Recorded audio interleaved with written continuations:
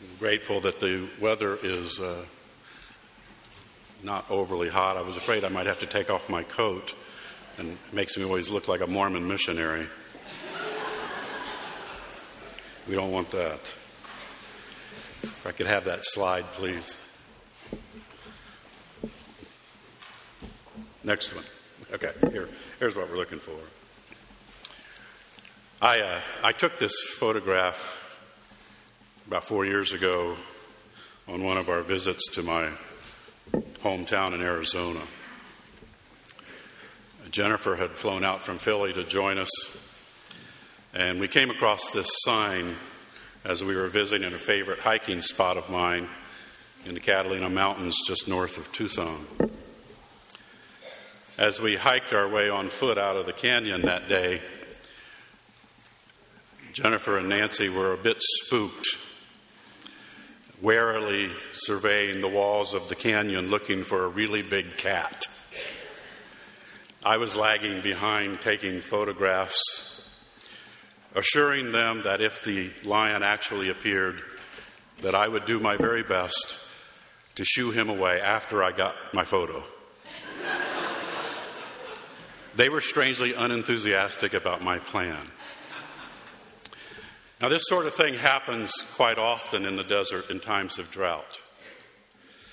The drier the weather is, the lower the animals have to come down and descend in order to find water. They have absolutely no desire to confront humans, but if they don't find water, they will die. So what this sign indicates more than anything else is desperation. Animals take huge risk when they're desperate. This was poignantly brought home to me a while back. I was watching Animal Planet, and they did a story there about a coyote in the middle of downtown Chicago. It was in the middle of a brutal heat wave. People were dying, in fact. And one day, in the middle of downtown Chicago, a coyote appears and runs into a deli and jumps into the beverage cooler and just stays there. This animal knew that it was in great peril, and so it pushed aside all of its natural aversions to human contact, and it went into the deli to get its body heat down. Needless to say, within a few moments, it had the deli all to itself. But the utter desperation of this animal to find relief from the threat of that fatal heat caused it to take risks that it would not normally take. If you're desperate enough, risky behavior starts to look rather plausible. And it's this link between desperation and risk that intrigues me so about this well-known story in Mark's Gospel. This is a story about desperate people. People who are flat out of options. So in their desperation, they each take a risk that ends up changing their lives. Interestingly, they couldn't be more different from one another. They represent the proverbial other side of the tracks to one another. One of them comes from what we would have to assume is the upper echelons of first century society. A leader of a local synagogue named Jairus. He is one of the very few people actually named in Mark's Gospel. He is likely a man of some economic means. He has standing in the community, but he also has a sick child. And disease is no respecter of socioeconomic class. And so Jairus, this religious VIP, finds himself in a desperate situation. And that desperation leads him to find his way to this controversial rabbi from Nazareth named Jesus. There are widely divergent opinions about this man, Jesus. And as a synagogue leader, Jairus would certainly be aware of the fact that there are members of the Jewish religious hierarchy who are not very approving of Jesus and who wouldn't look kindly upon his courting of Jesus. But what are his options? His daughter is dying, and he's desperate. And so, casting caution to the wind, this respectable Jewish leader finds his way to Jesus and falls at his feet, begging him to come to his home and heal his sick child. This is the act of a desperate man who knows that Jesus is his last resort. Jairus' relief must almost be palpable as Jesus agrees to go with him to his home. He is hopeful that his risk will be rewarded, and he begins to lead Jesus through the streets toward his home and his dying child. But it is not easy going because the streets are filled with people who are pushing and shoving, trying to get a better look at Jesus. And it's at this point that a second character enters this narrative. And this character could not be more unlike Jairus. She, yes, she's a woman, unnamed. She belongs anonymously to the crowd. She is without status. She is without anyone to defend her. She has no one to lobby her case as Jairus has for his own daughter. Mark, who is well known for his brevity, goes into what for him is extraordinary detail as he spares no hyperbole for her destitution. She has had a flow of blood for 12 years. She's suffered much under the care of many different physicians. She's spent everything she has, and she has not benefited from it at all. And in fact, she has grown worse. She is a person whose life has been condemned to the absolute margins of society because of her illness. As a result of this woman's physical condition, she should, according to Levitical purity code, be perpetually segregated. She is the epitome of a social pariah. But here she is, taking this huge risk, even being among the crowd. They could turn on her. But she is not content to simply be one of the crowd. She determines that she will touch this rabbi in order that she might be healed. Apparently, she has an almost magical conception of Jesus. But it's obvious that her simple faith here supplements what is lacking in her sound theology. And that's a humbling reminder to all of us who think that theology is rightly so important, that God looks at our hearts and not at our minds. And so in her desperation, she doubles down on her risky behavior, strategically placing herself amidst the crowd so that she can reach out and touch this enigmatic teacher as he passes by. Touching Jesus is her last resort. Mark says that immediately her issue of blood was dried up, and she perceived in her body that she was cured. And then he says, immediately, Jesus perceived that power had gone out from him. From the absolute bottom of the social scale, this woman intrudes upon an important mission on behalf of the daughter of someone at the very top of the social scale. And now she herself has become the daughter at the center of this story. Because Jesus looks at her and says, "My daughter, your faith has made you whole." Jesus is portrayed here acting in such a way that it breaks all the rules and expectations of the honor culture of that day, while responding appropriately to the request of this socially important man. Jesus allows himself to be delayed, fatally it appears, by a woman who resides at the absolute bottom of the scale of social respectability.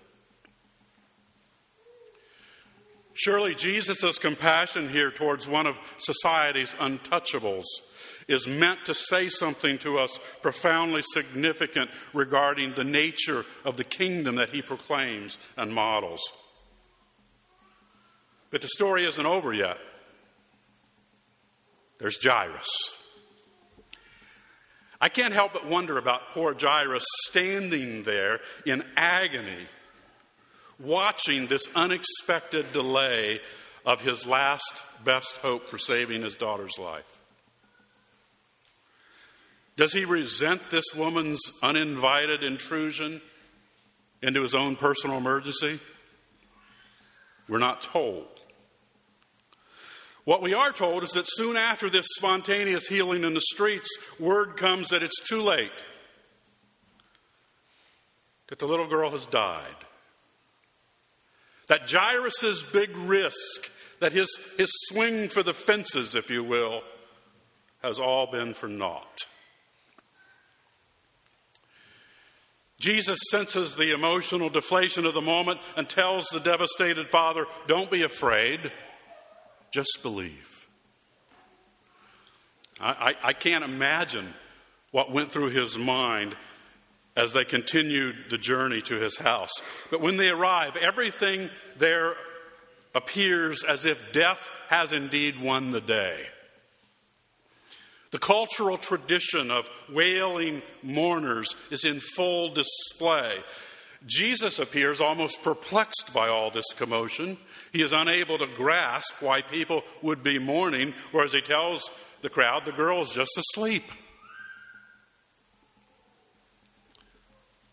When they hear that, the mourners quickly become mockers. They know that death always wins. Death is undefeated. But Jesus bounces all of the skeptics out of the house, and he takes the parents and the 3 disciples into the room, and he says in Aramaic, "Little girl, arise." And this desperate father sees his risk of last resort rewarded as he witnesses firsthand the awakening of his daughter. Now, any way you look at it, this is a classic gospel story. I'd like to attempt to do a little bit of application here with you, and I want to do that by simply bringing 4 questions to this text. Question 1, what might this text be telling us about God? Literally, this story centers around Jesus.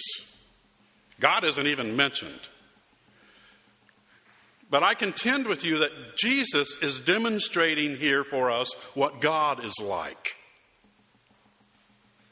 In fact, the whole point of Mark's gospel is to help us see that to speak about God and Jesus is, in one important respect, a distinction without a difference. God, as it happens, is extremely responsive to human desperation. Have you ever noticed in the Gospels how desperate people get Jesus' attention? Not just here in this story, but throughout the Gospels. It's the blind guy who will not shut up when he hears that Jesus is close by. It's the Syrophoenician woman who refuses to be ignored. It's the leprous man insistent on making his dream of being healed known to Jesus. It is the penitent woman ignoring the possibility of being humiliated yet again who washes Jesus' feet with her tears. Even in Jesus' teachings, it's the widow lady who endlessly pesters the judge who receives justice. It's the neighbor pounding on the door at midnight seeking bread for an unexpected guest. What all this tells us, I think, is that God's heart has a special place in it for human beings who grasp their helplessness, who fall on their faces before him, asking him to do what only he can do. The primal story of salvation in the Old Testament is, of course, the Exodus. It is the story of desperate people crying out to God for deliverance. In Exodus 3, the Lord says to Moses, I have indeed seen the misery of my people in Egypt. I have heard them crying out because of their slave drivers, and I am concerned because of their suffering.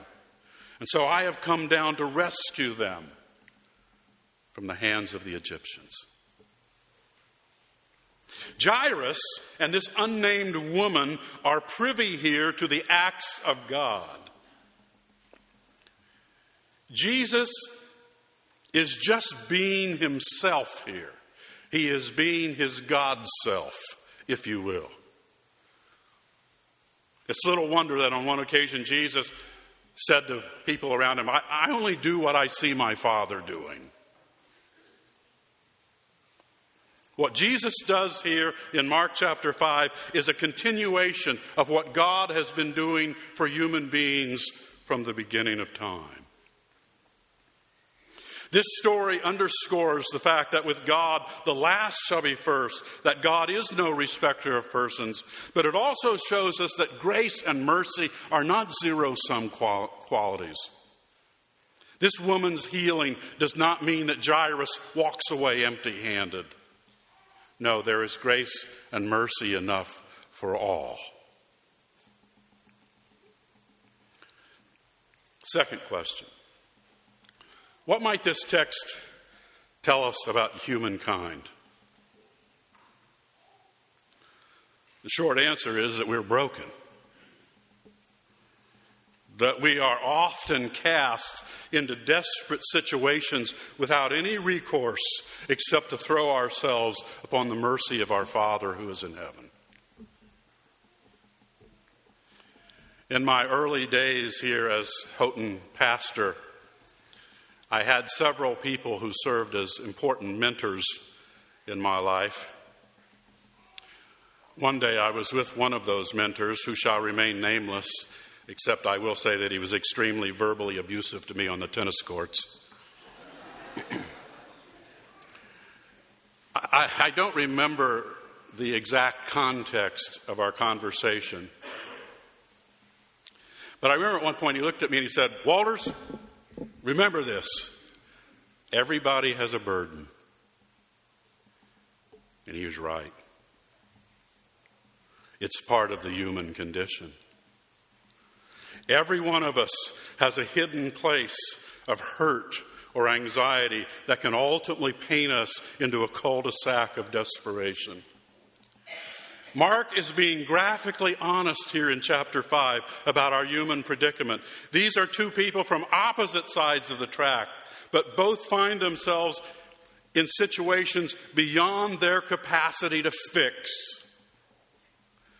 And I have been there, and you have been there, and some of you may be there right now. It's part of what it means to be human. Third question, what might this text say to the church? Well, I think it reminds us that we need to cultivate an atmosphere where people can confess their hurts and their brokenness, where people can come and find sanctuary in times of desperation.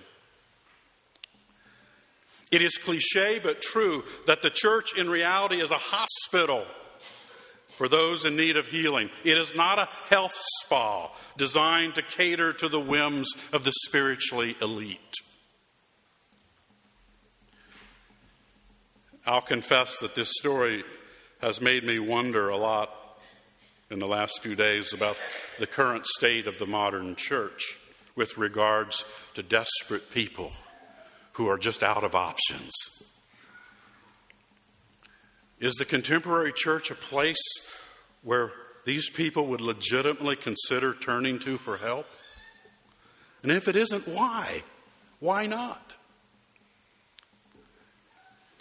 At the risk of being terribly misunderstood, I'll just say this. I fear that a lot of Christian worship today has taken on the flavor of contrived celebration. Now, don't get me wrong. To be sure, there's much we have to celebrate. But what about the complicated lives of so many people? People who are hurting, people who are desperate, people who are out of options. What does the gospel have to say to those folk? Is there a place in modern Christian worship for them? A few years ago, I was in Southern California, and I had to stay over a Sunday, so I attended a large Southern California megachurch. I won't tell you which one it was, but the whole time I was there, I kept thinking about that cowboy song, "I'm Back in the Saddle Again." Now, let me assure you, this is a great church. It does many wonderful things. But I sat there in one of the several venues on this campus with a couple thousand other people that day, and everything in this service was geared toward people who seemed to have it absolutely together and whose lives were just overflowing with joy. And I remember thinking, I got to believe that in a crowd of this size, there's at least some who don't experience that.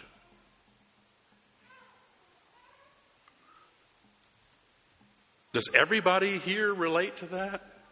I'm frankly troubled by the loss of lament in contemporary worship. So much of what passes for worship is little more than engineered enthusiasm. I think that's why the Psalms are such a necessary part of our worship. They keep us honest. Psalm 130 that we read earlier, "Out of the depths I cry to you, Lord. Lord, hear my mercy, hear my voice. Let your ears be attentive to my cry for mercy." On any given Sunday, there are people sitting next to you in church who find themselves in the deep end of the pool and who cannot likely praise their way out of it. They need to find the sanctuary of God's compassion and mercy. Finally, what might this text be saying to you? I think that Mark is demonstrating here the truth that the gospel willingly goes into the darkness of human experience. I think that's underscored in Mark chapter 5 by the healing of this demon-possessed man that immediately precedes this story. The gospel does not carefully pick and choose its candidates like some snobby Ivy League school of the Spirit. This story underscores that there are times where those with great burdens must find their way to Jesus. They must touch his garments. They must plead with him to come with them into their homes and heal their families. That's the sentiment that we see in Psalm 130. I wait for the Lord. My whole being waits, and in his word I put my hope. I wait for the Lord more than watchmen wait for the morning. More than watchmen wait for the morning. I never really grasped that line about watchmen waiting for the morning until I read an essay from a Vietnam veteran. And he talked about being on sentry duty as a 19-year-old kid. Standing watch there in absolute terror through the nighttime hours on the perimeter of that camp. Knowing that danger lurked out there somewhere. Talking about how his eyes would play tricks on him as he peered into the darkness. But more than anything, he talked about waiting and hoping and longing for the sun to come up. So that in the daylight he could actually believe that he was safe. That's desperation. You've been there? Final verse of Psalm 130 says, Israel, people of God, put your hope in the Lord. For with the Lord is unfailing love, and with him is full redemption. This story in Mark 5, along with the 130th Psalm, is part of the lectionary text for the fifth Sunday after Pentecost. I was somewhat hesitant to take this on when I first saw it. Part of my hesitancy went to what I might call street cred. I mean, there's a real credibility gap with me talking about desperation. I'm not at all confident that my life's experiences are adequate in any way to communicate what I really want to communicate in this sermon.